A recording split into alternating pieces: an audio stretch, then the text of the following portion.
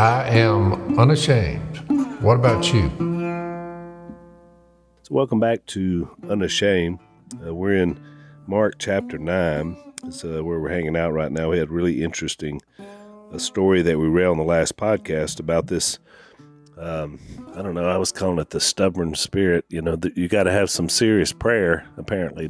Well, the disciples couldn't drive it out, and so they come to Jesus privately, and he's like, yep, that can only come out in prayer. But you're also seeing a lot of problems with the disciples grasping what's going on. I mean, he just had this encounter with Moses and Elijah up on the hill. They're glowing.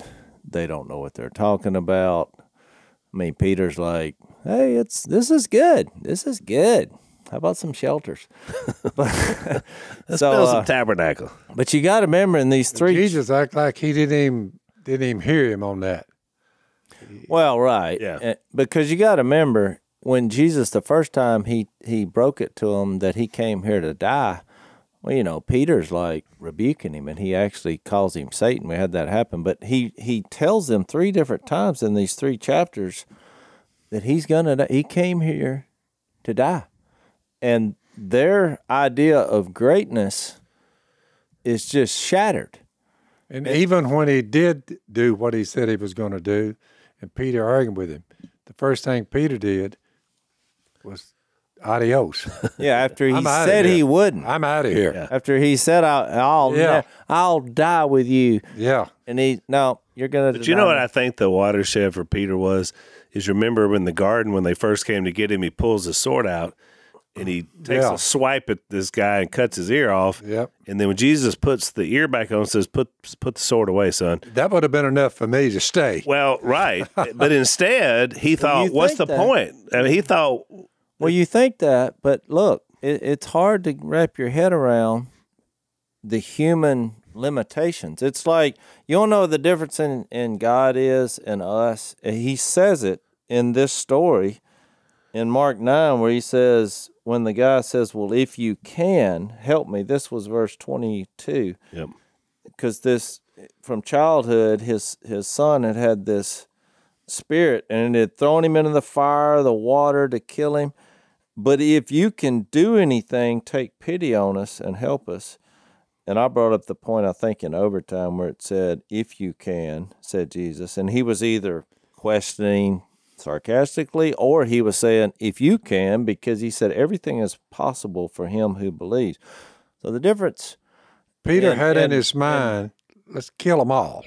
That's what we do. Give me my sword. Let's kill. Well, right. Instead of convert them all. Right. But before we converge, I just wanted to say that with God, everything is possible. Because look, a chapter... modern day, Jase, you think about the people that are charging us with false charges, this and that and other, been doing with the last 45, 50 years. But you can't get to the point where you say, well, let's let God kill them all and be done with them. All right. You just have to be patient. Well, let me make this point, though. In the next chapter, I'm looking ahead with the rich young ruler. Look, there's also a statement here that in 27 of 10 that Jesus said, with man, this is impossible. I mean, we'll get to that. But it says, with man, this is impossible, but with God, all things are possible. So I just want to make a point. 3 times in a chapter and a half, we have him radiating, glowing on the dark on a mountain with dead guys 1,000 years before, roughly. And you have these 2 profound statements. Well, the difference in God and us is we can do some things. But he's like, all things are possible. Nothing is impossible. So they should be alleviating their fears, and their understanding should be becoming clear. But the reason I think I read this in the overtime, but I also bring this up, for the next podcast, because in verse 32 of 9, it says they did not understand what he meant and were afraid to ask him about it. Well, what did he just say? That the Son of Man would die and he would be buried. In 3 days he would rise. So what are they not getting? Go ahead, Zach. You had a comment?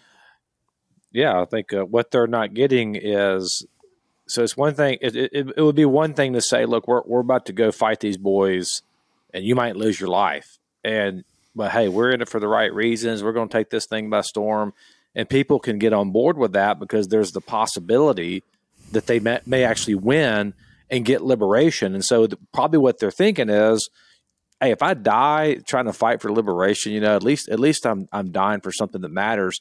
But what Jesus is calling them to is not that. He's telling them, we are marching in to our death. And it was probably just like, wait, what?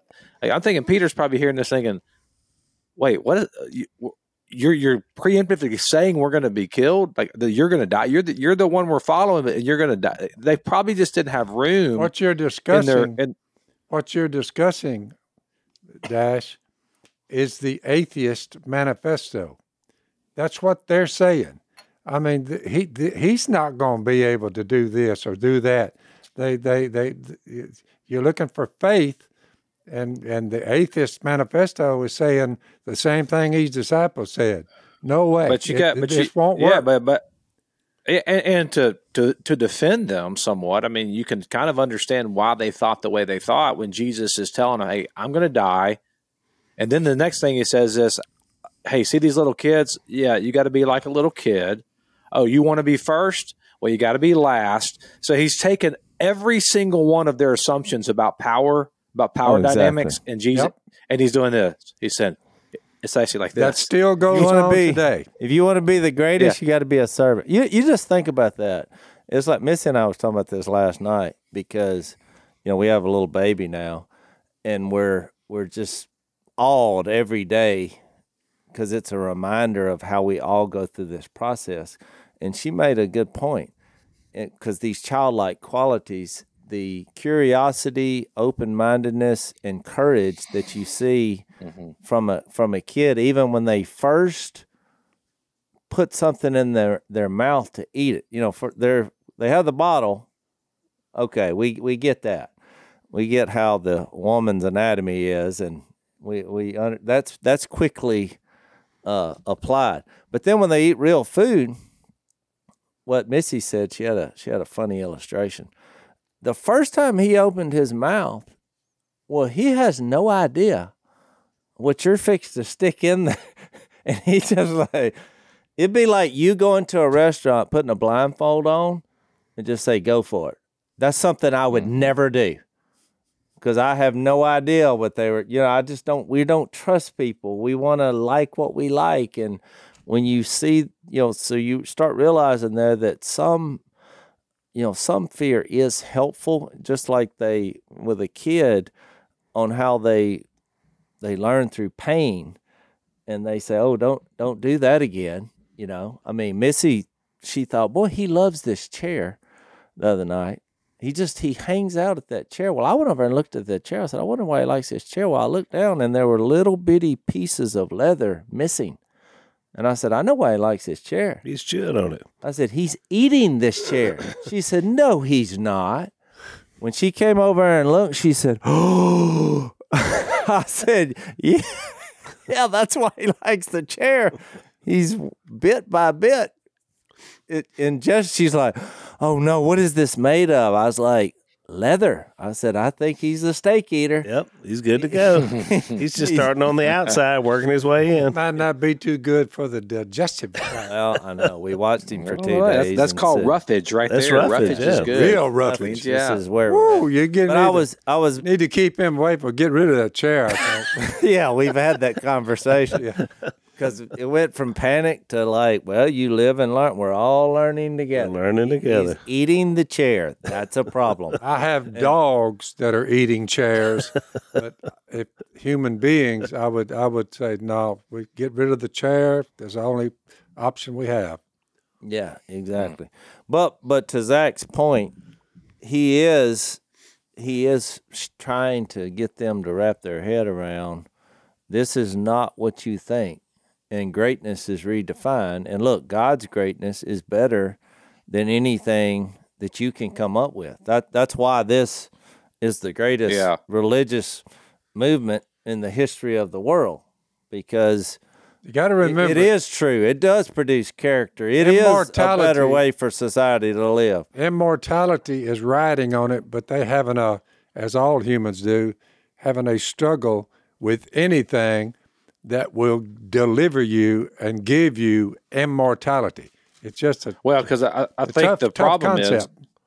is, the reason why is I think because they were when they hear immortality, that what they're missing is they think that it's the immortality that is the prize, but it's not immortality. It's not life forever. It's life forever in the presence of God.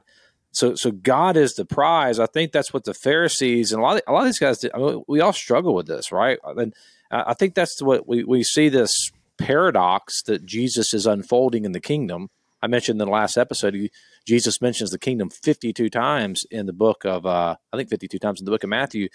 And the kingdom is bringing forth a paradox that, and what a paradox is, it's a perceived contradiction, but upon further investigation, you realize that it's not a contradiction. So it seems like a contradiction to say, if you want to live, you got to die, or if you want to be first, you got to be last, or got to be like a kid. And like these all seems like they don't make sense. But then when you see the very nature of who God is, you see God actually living out what He's calling us to. That's Philippians 2, right? Christ, who being in very nature God, he has to get in the middle of the mindset that God really doesn't love us, and that's why He sent Jesus.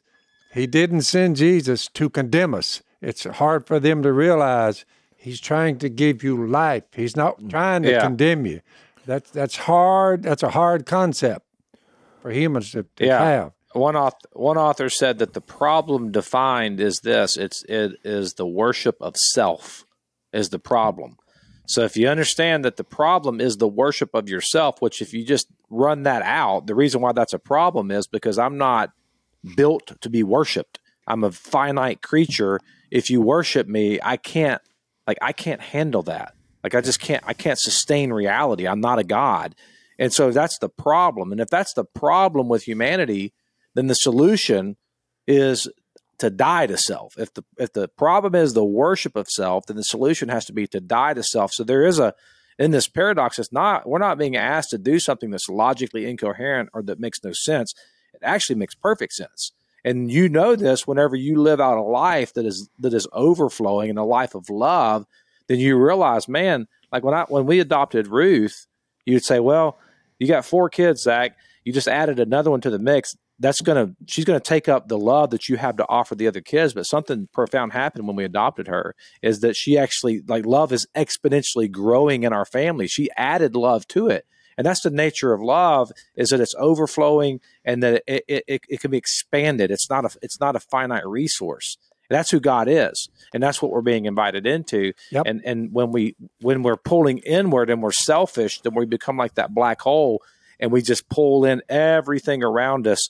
And we look back after 5 or 10 years of doing that, and we're like, we're isolated, we're lonely, we're miserable. Did we get to do the things we want to do? Yeah. And it never fulfilled us. Yep. It never fulfilled us. And that's the paradox that Jesus is bringing forth in the gospel of the kingdom. I believe that is the core of the whole thing. Yep. You are correct, my man. Agree. Let's take a break. So, Dad, from time to time on the podcast, we have what I guess in most circles would be called the awkward conversation about men's underwear, because one of our sponsors is Tommy John. And you said this before, but I want to ask you again, because we get a lot of listeners that come in at different times. When you tried on your first pair, because for a while we hadn't got you some, but we finally did, and you tried them on and you walked out or walked past Mom, what was her? It's always heartening to realize when a 74-year-old woman, you walk by and she goes, wow. It just helps your manhood. What can I say? You walked a little taller after that, yeah. didn't you? And so you give the credit to the Tommy Johns, because the first time you had ever worn them. Dad can agree now with what I've known for years, because I've been a Tommy John fan long before they sponsored our podcast, that they're super comfortable. They have a no wedgie guarantee, because they don't roll up at the waistband or they don't ride up either. So they're fantastic underwear. They've sold over 18 million pair. And I love even the loungewear they have, because it's super comfortable. So they've got a Tommy John's best pair you'll ever wear, or it's free, guarantee. So you got nothing to lose to give these guys a try. Here's what you do. You go to TommyJohn.com/Phil right now, and you're going to get 20% off your first order. So that's great. Saving you some money. 20% off TommyJohn.com/Phil. TommyJohn.com/Phil. See their site for details.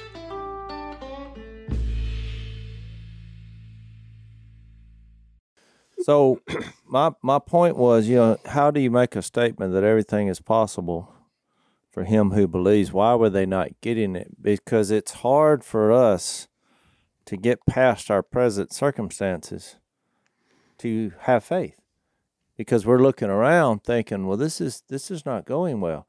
And what's contributing to a lot of that is, he gets into talking about having a childlike attitude. And, the next paragraph. Read that 33 through 37, Jase, because we've alluded to it a couple times, but read that whole text. Well, he says, when they came to Capernaum, when he was in the house, he asked them, what were you arguing about on the road? Which, by the way, there's the Jedi Jesus mind trick again. How would he know what they were talking about? All right. But they kept quiet because on the way they had argued about who was the greatest. I mean, they've completely missed it. It's affecting their prayer life, their faith, and their trust. Now they were arguing with the teachers of the law. Yeah. Now they're arguing with each other. Yeah. Sitting down, Jesus called the 12 and said, if anyone wants to be first, he must become the very last and the servant of all. Now just look, we've read that 100 times, but if your track instructor came out and said, okay, here's the way to greatness. We're going to start a race, and whoever finishes dead last is the winner. They would fire him immediately. But I mean, this is why they're having. Yeah. I mean, they're easily thrown under the bus. But when you're looking at your current situation, you're like, this guy's an idiot. What's he talking about? Right. What, serving? What? That's what you're wanting us to do? Look, and it gets worse because 2 paragraphs later, he's going to say, after he brings up about the kids here, because he's wanting them to leave a legacy and not become legends. Yeah. And that's the difference. I mean, some preacher said that one time, but it's true. Because they're talking about who's going to be the greatest legend from this point on. And he's like, no, I'm going to affect everything from your marriage, which he talks about, from your kids to the people that you're helping. I mean, you're going to be my servants, and we're going to change the world for the better.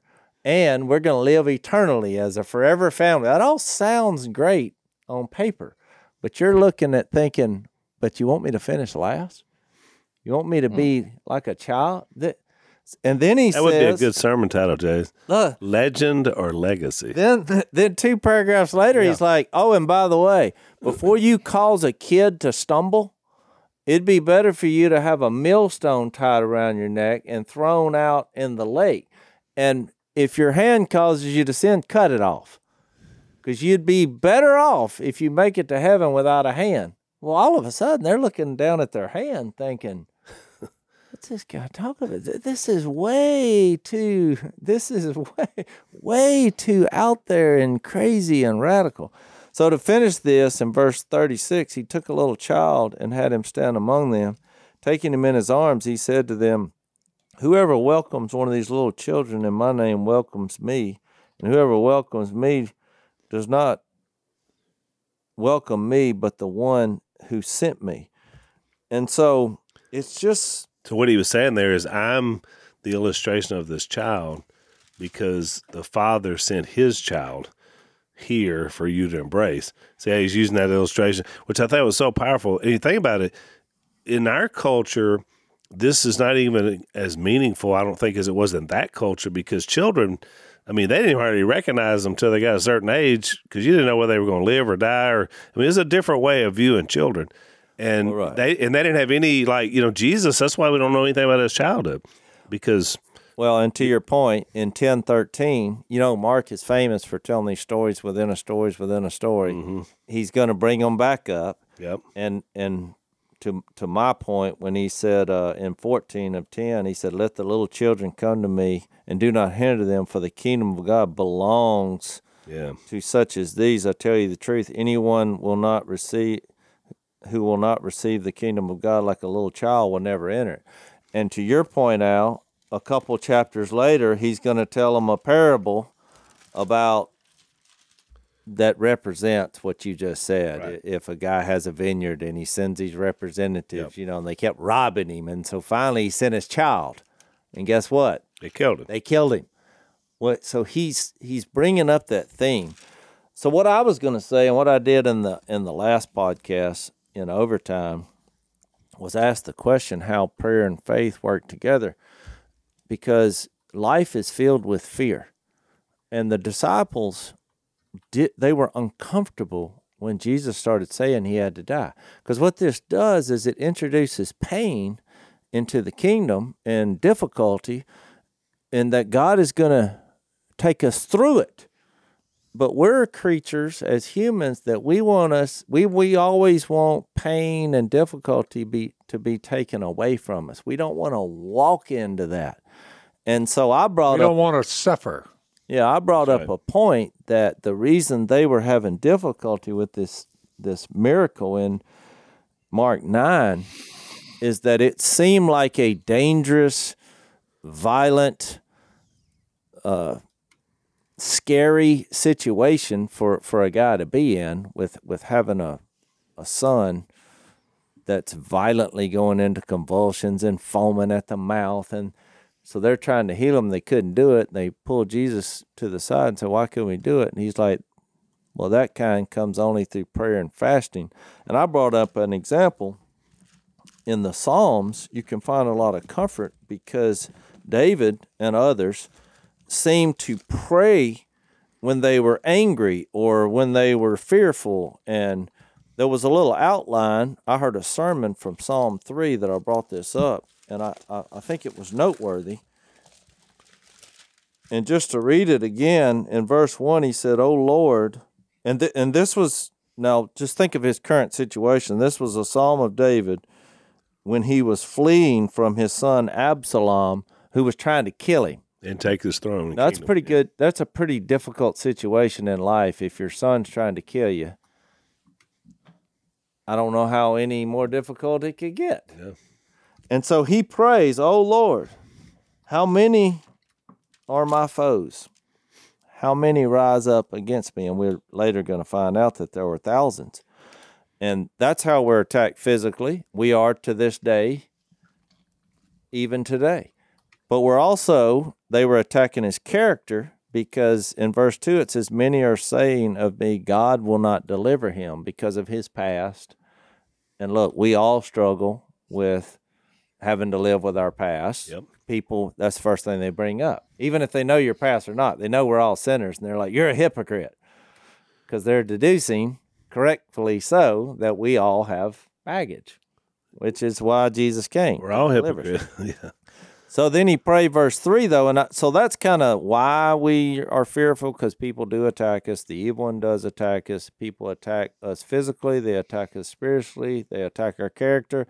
But he prays, and this is he kind of gives a 4-point way of understanding prayer and faith despite our current conditions, if they're fearful or we're having trouble understanding why is the Lord allowing this to happen in my life. Right. It takes the text with meaning you're sure of what you hope for and certain of what you don't see. Right. So he says, "But you are a shield around me." And the shield implies that he's not going to take you away from the storm of the battle. He's going to take you right in the middle of it. That's why you need a shield. If you're headed forward, it makes you think of all those verses that says we're not like those who shrink back and are destroyed. And you're a shield around me, O Lord. You bestow glory on me. So it's not in he wasn't looking at his glory, and this is the king talking. Right. He's like, for the Lord to be glorified. And you lift up my head. I don't lift my head selfishly in pride like I'm the greatest, like what they were arguing. The Lord lifts my head when I'm going through the pain and difficulty and lack of understanding and fearful moments. You take up the shield of faith. That's right. Ephesians 6. You don't need a shield if you're not going forward. That's it. So it says, "I'll lie down and sleep," verse 5, "I wake again. No, well, I've skipped forward. To the Lord I cry aloud, and he answers me from, and I believe that holy hill, which I think is an, indirect, direct moment to what Jesus would do on the hill, as far as sacrifice, or he was looking back for all the sacrifices that was given because of our sin. I mean, David had already concluded, that's why he's a man after God's own heart, that ultimately God would provide a way, out from under our sins. Right. He would save us. So he says, I'll lie down and sleep, I'll wake again because the Lord sustains me. I will not fear the tens of thousands drawn up against me on every side, which is why I went to this psalm. And the point I was making is we pray our fears, we pray our emotions, even when we're angry, because he's obviously, he's surrounded. I mean, it doesn't look good, but he realizes God does his best work in these situations that seem overwhelming, because you go back to where we're at in Mark, because all things are possible. The bigger plan is more important. Nothing is impossible. We're going to be resurrected. We're going to live again. So then he says, arise, O Lord, deliver me, verse 7. Strike all my enemies on the jaw and break the teeth of the wicked. And I made a point that he seems angry here. But, when you're the most fearful is when you tend to lash out the most in anger. Mm-hmm.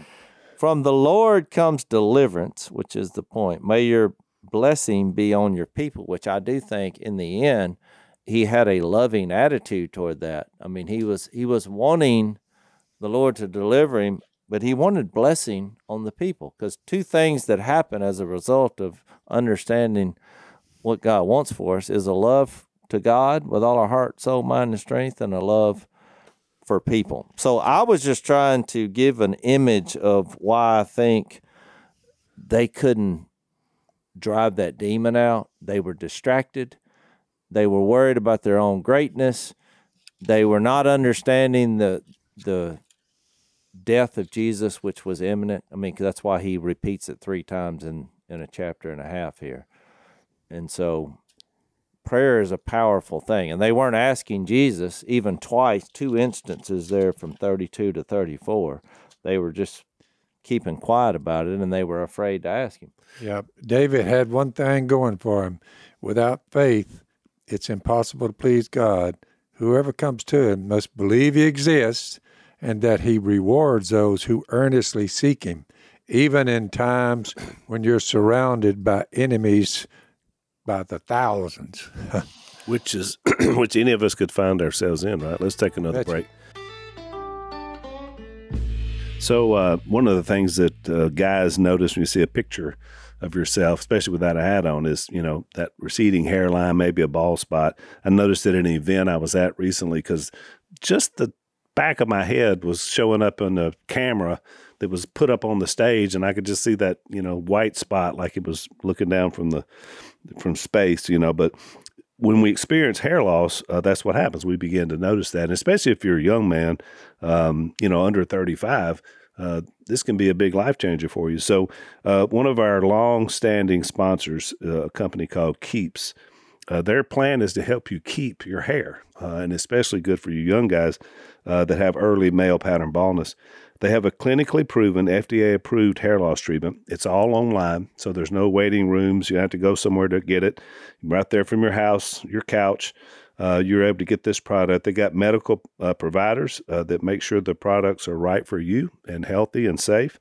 They're available 24/7 to answer any questions that you have. So if you're ready to take some action about losing hair, join thousands who have saved their hair with Keeps. Visit keeps.com/door for 50% off your first order. That's KEEPS.com/door. Keeps.com/door.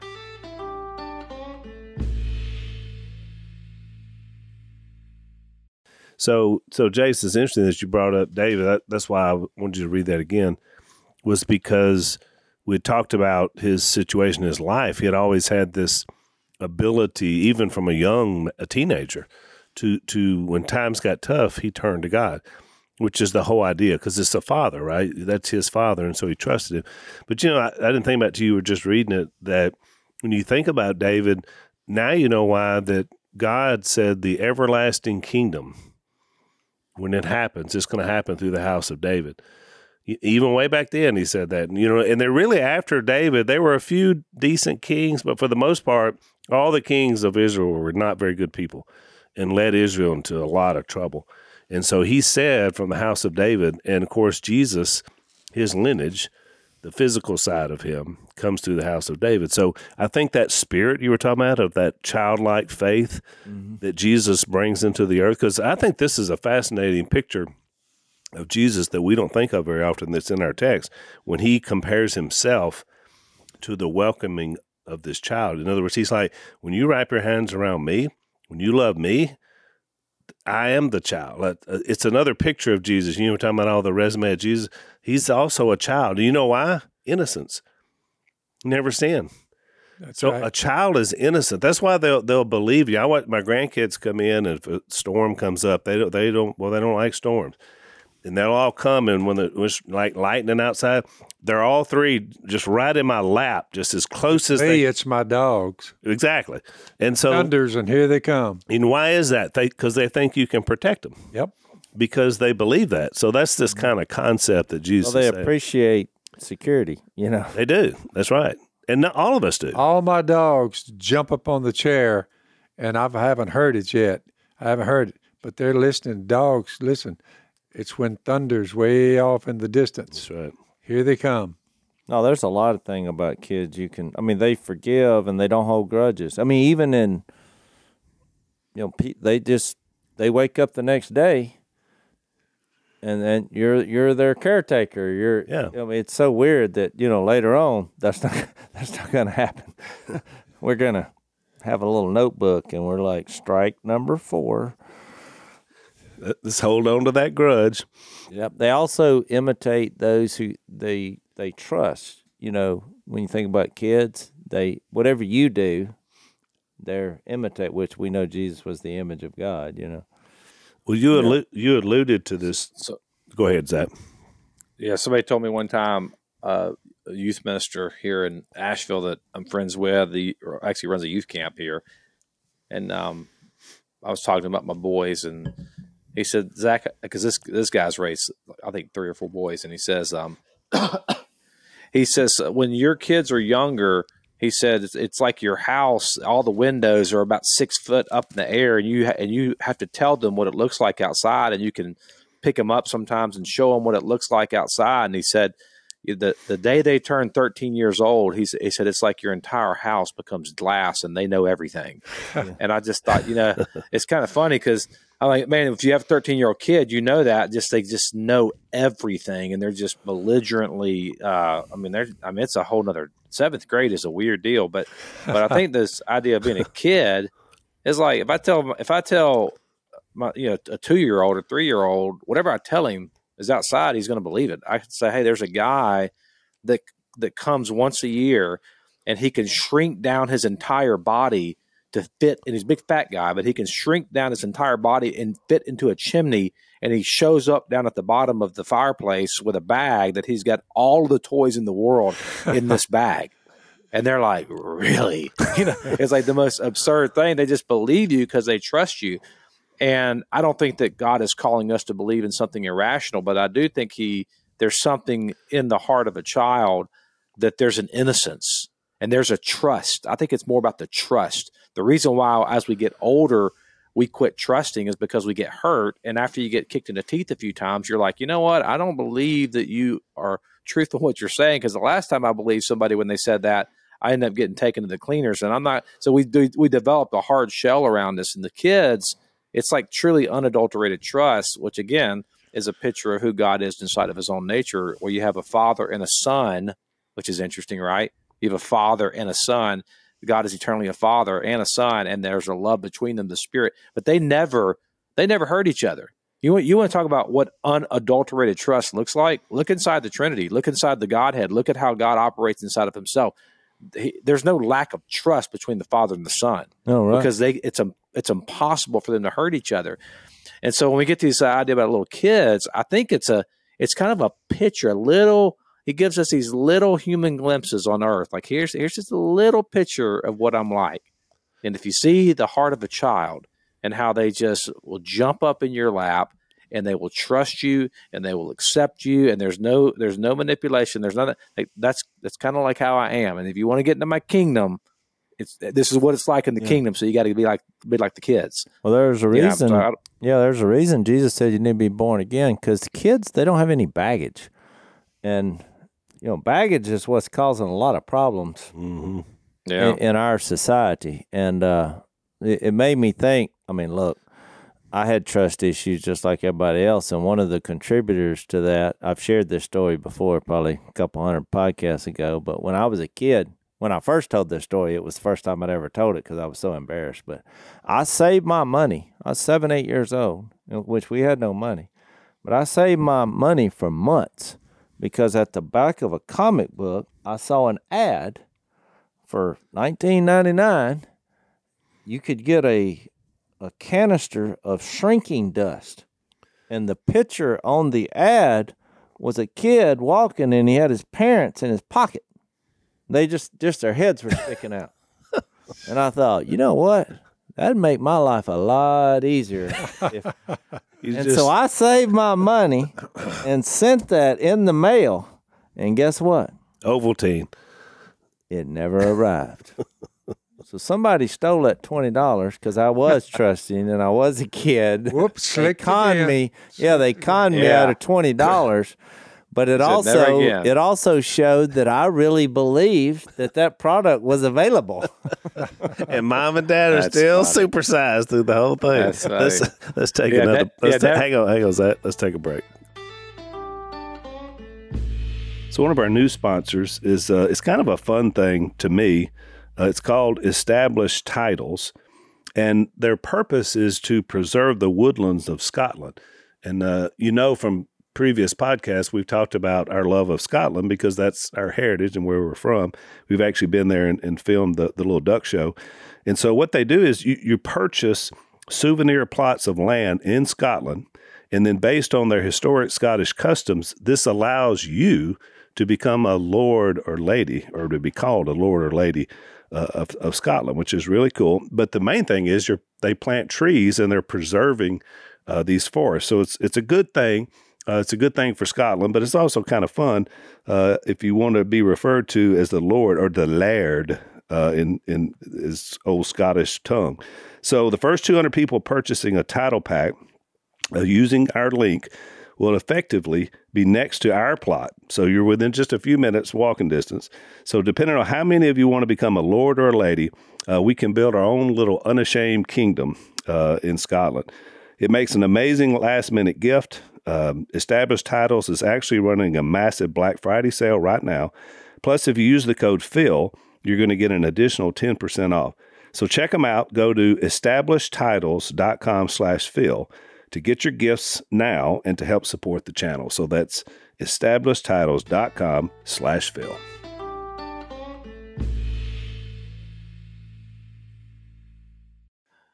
Yeah, it's like never again. Once you get hurt, you don't. It's like it's hard to go back. And you think about well, that's the cynicism he was talking about. That's when you start getting cynical, right? You start getting burned. Yeah, because don't underestimate months of that money. Yeah. I mean, that was all I had that took months to acquire, and all my hopes and dreams were dashed. But I mean, I think it was a good later on when I, after I became a son of God, I realized. I'm glad that was a con, because my idea of greatness was wrong. Not unlike the disciple. I thought, no, that would be great if I could just make anybody that crossed me an inch tall. And put them in your pocket. Awesome. That's real power. And that's for real $20, not even $20, $19.95. Jase, I never heard that story before, I don't believe. I think I told you, but you probably weren't listening. But I don't know. I shared that on the podcast. It was I remember telling my wife about it. I was like, I did something really embarrassing one time, and I told her, I was just a kid, but I had a comic book, and there was the ad, and I just thought, now I look back on it, what kind of twisted person makes an ad designed at kids And I mean, It's called not biblical, but it's called money grubbing scum. They clipped me. So it's like I compare it to the Christmas Story, the movie they show every year for 24 hours. Remember, that's why I said Ovaltine. So he like invests all his time into this, and they're sending him these little secret decoders, and he's working it out, and he's trying to figure it out. He decodes the message they've been giving him all these months of listening on the radio, and it's drink more Ovaltine. I didn't know what you meant by that. Look, I remember being down there I was at y'all's house when I was I remember when it happened to me for the first time. I was probably about 9 years old, trusting 9-year-old. I'm down at y'all's place, and y'all had that one room with all the Dallas Cowboy stuff in it, and one John Gimber was there, and I had a Pete Rose baseball card, and I think it was like a good one, and he convinces me. It was a rookie card, and he convinces me to trade him. It was Mookie Wilson for Pete Rose. Bad trade. And I'm like, and I'm convinced I got the best deal until when the whole episode is over. Then I realize I'm looking in the little was it Beckett magazine? They had like the price of and I was like, oh my goodness. I've just got taken to the cleaners, and I've never traded John Gimber anything since then. You got to watch Gimber. Never again. You got to watch Gimber on his trades, even as an adult. Sometimes you'll wind up on the wrong end of a choice. Or in the same room, I was coaxed into that room to play a friendly game of something called Blind Man's Bluff with you guys, and it's a pillow fight. What you think? How could you get harmed in a pillow fight? Until I realized you guys were taking like jeans and clothes, and like you were winding down the pillowcase to where it was a ball of just solid density and then y'all proceeded to just take our head, me and Jeff and any of the young kids. I mean, it was like a brutal Jase, you gladiator were sport. Why did you do stuff like that? All of that was a response to getting manipulated and bushwhacked at every turn. I mean, that's it. When I was a kid, you toughen up after a while. Yeah, you have your head on a swivel. Psalm 3, right? You're surrounded by enemies. But that's why I appreciate David in that psalm talking about he's relying on the Lord's glory and the Lord sustaining. You know, if we just try to figure all this out, especially when difficulties come our way, you're just gonna be fearful. Your plans are gonna fall apart. I mean, life is brief, and it's filled with a lot of persecutions and trouble and difficulty, and short and a lot of trouble. Things are just not gonna work. And look, God never promised a bed of roses here while on this life. Even when I read that from the rich young ruler, which I know we'll get into detail later. But when they were like, Peter said, well, we've left everything to follow you. You remember that he was like, I mean, we got nothing. We're following you around. Right. And he said, Jesus said, look, you'll be blessed with homes and brothers and sisters and, family and fields for me and the gospel. And you'll receive, 100 times that. But then he threw in one little thing. And persecutions. Yeah. And when you fast forward throughout this life, look, it was difficult. Everything they had was taken away from them. They were persecuted and eventually murdered because of their faith. So if you look at this from a common sense approach, he's not removing the storm from our life. He's just giving us a shield as we go through it. I agree. Let's take our last break, Zach.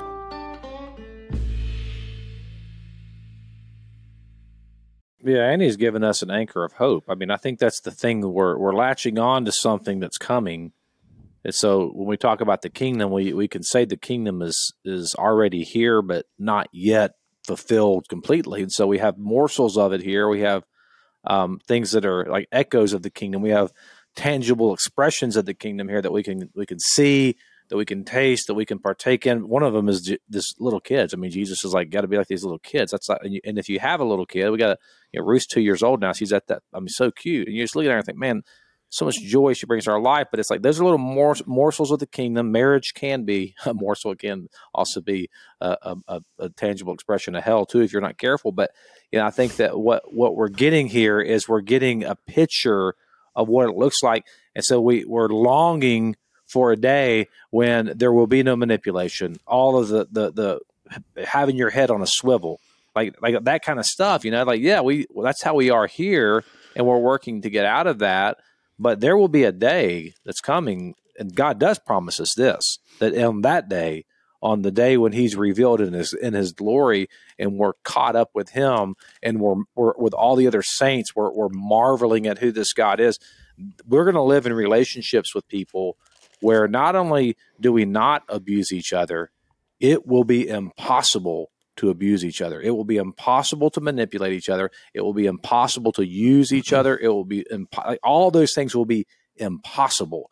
And so you want to talk about just complete, unadulterated love that you can fully be exposed and not worry about ridicule, abuse, or anything. I mean, that's what and that is, by the way, heaven, because that's who God is. That's what it means to bask and live in the presence of God.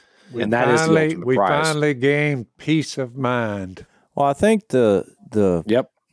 I think what Jesus was trying to walk the balance of is he didn't want to crush his disciples' spirit because he chose them.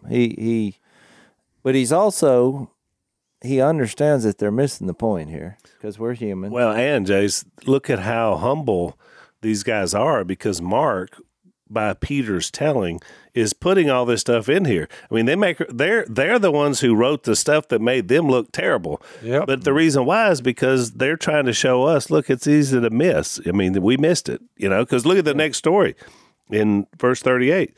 Mm-hmm. To your point, Jase, here, just another example. They had just gotten through arguing about who's the greatest. And then in verse 38, teacher, said John, so this is now John, we saw a man driving out demons in your name, and we told him to stop because he wasn't one of us. So in other words, if we can't argue about who's the greatest among us, we're greater than those people. Yeah, that's what human beings do, though. That's what they do. Compare themselves with other people. That's it's right. A legalistic basis. And so Jesus responds the same way as he has throughout this whole thing. Do not stop it, Jesus said. No one who does a miracle in my name can in the next moment say anything bad about me. For whoever is not against us is for us. I tell you the truth, anyone who gives you a cup of water in my name, because you belong to Christ, will certainly not lose his reward. Which, again, I just think it's that idea. I loved, Zach, your illustration earlier about how that Ruth has expanded the love capacity, because I've seen it too, especially your older kids, because now they're giving as much love as they receive. And that's really what happens, right? I mean, that's the concept. Because love, because creation, when you create life, what you're creating is you're creating more worshipers, or God through us is creating more worshipers. And to define the word worship, it's to love. It's affection. It's affections that are pointed at something, and ultimately it should be God. But when I was reading this about in His name, if you give someone a cup of water to drink, whoever gives you a cup of water to drink because of your name as follows of Christ, truly I say to you, he will not lose his reward. When we talk about doing things in the name of Jesus, like that's not just like a simple, like I say in Jesus' name. What we're saying there is we're doing it like on his behalf. We're doing it in the context of his will. And I think that's the point he's driving at here. Like that's not a, like you guys, like what you mentioned, like you're way too caught up in these positions. And what we see is that if anyone should be caught up in a positional thing, it should be Jesus, because he is the ultimate position, and that he is the Alpha, the Omega, the beginning and the end, all the attributes that Phil mentioned in his sermon. And he is going to die. He is going to give up that position and take on humanity, or maybe not give up the position, but he's going to take on the position of humanity. Yeah, and so what we're being called to is humility. Yeah, Romans 12 brings it to light. In view of God's mercy, offer your bodies as living sacrifices, holy and pleasing to God, which is your spiritual act of worship, which is what you are alluding to. Yeah. Well, that's why Jesus died, gave his life for all of humanity. And guess who else died? All these disciples. All right. They gave their lives. Well, I wanted to read the last section because then he says, if anyone causes, this is 42, these little ones who believe in me to sin, it'd be better for him to be thrown into the sea with a large millstone tied around his neck.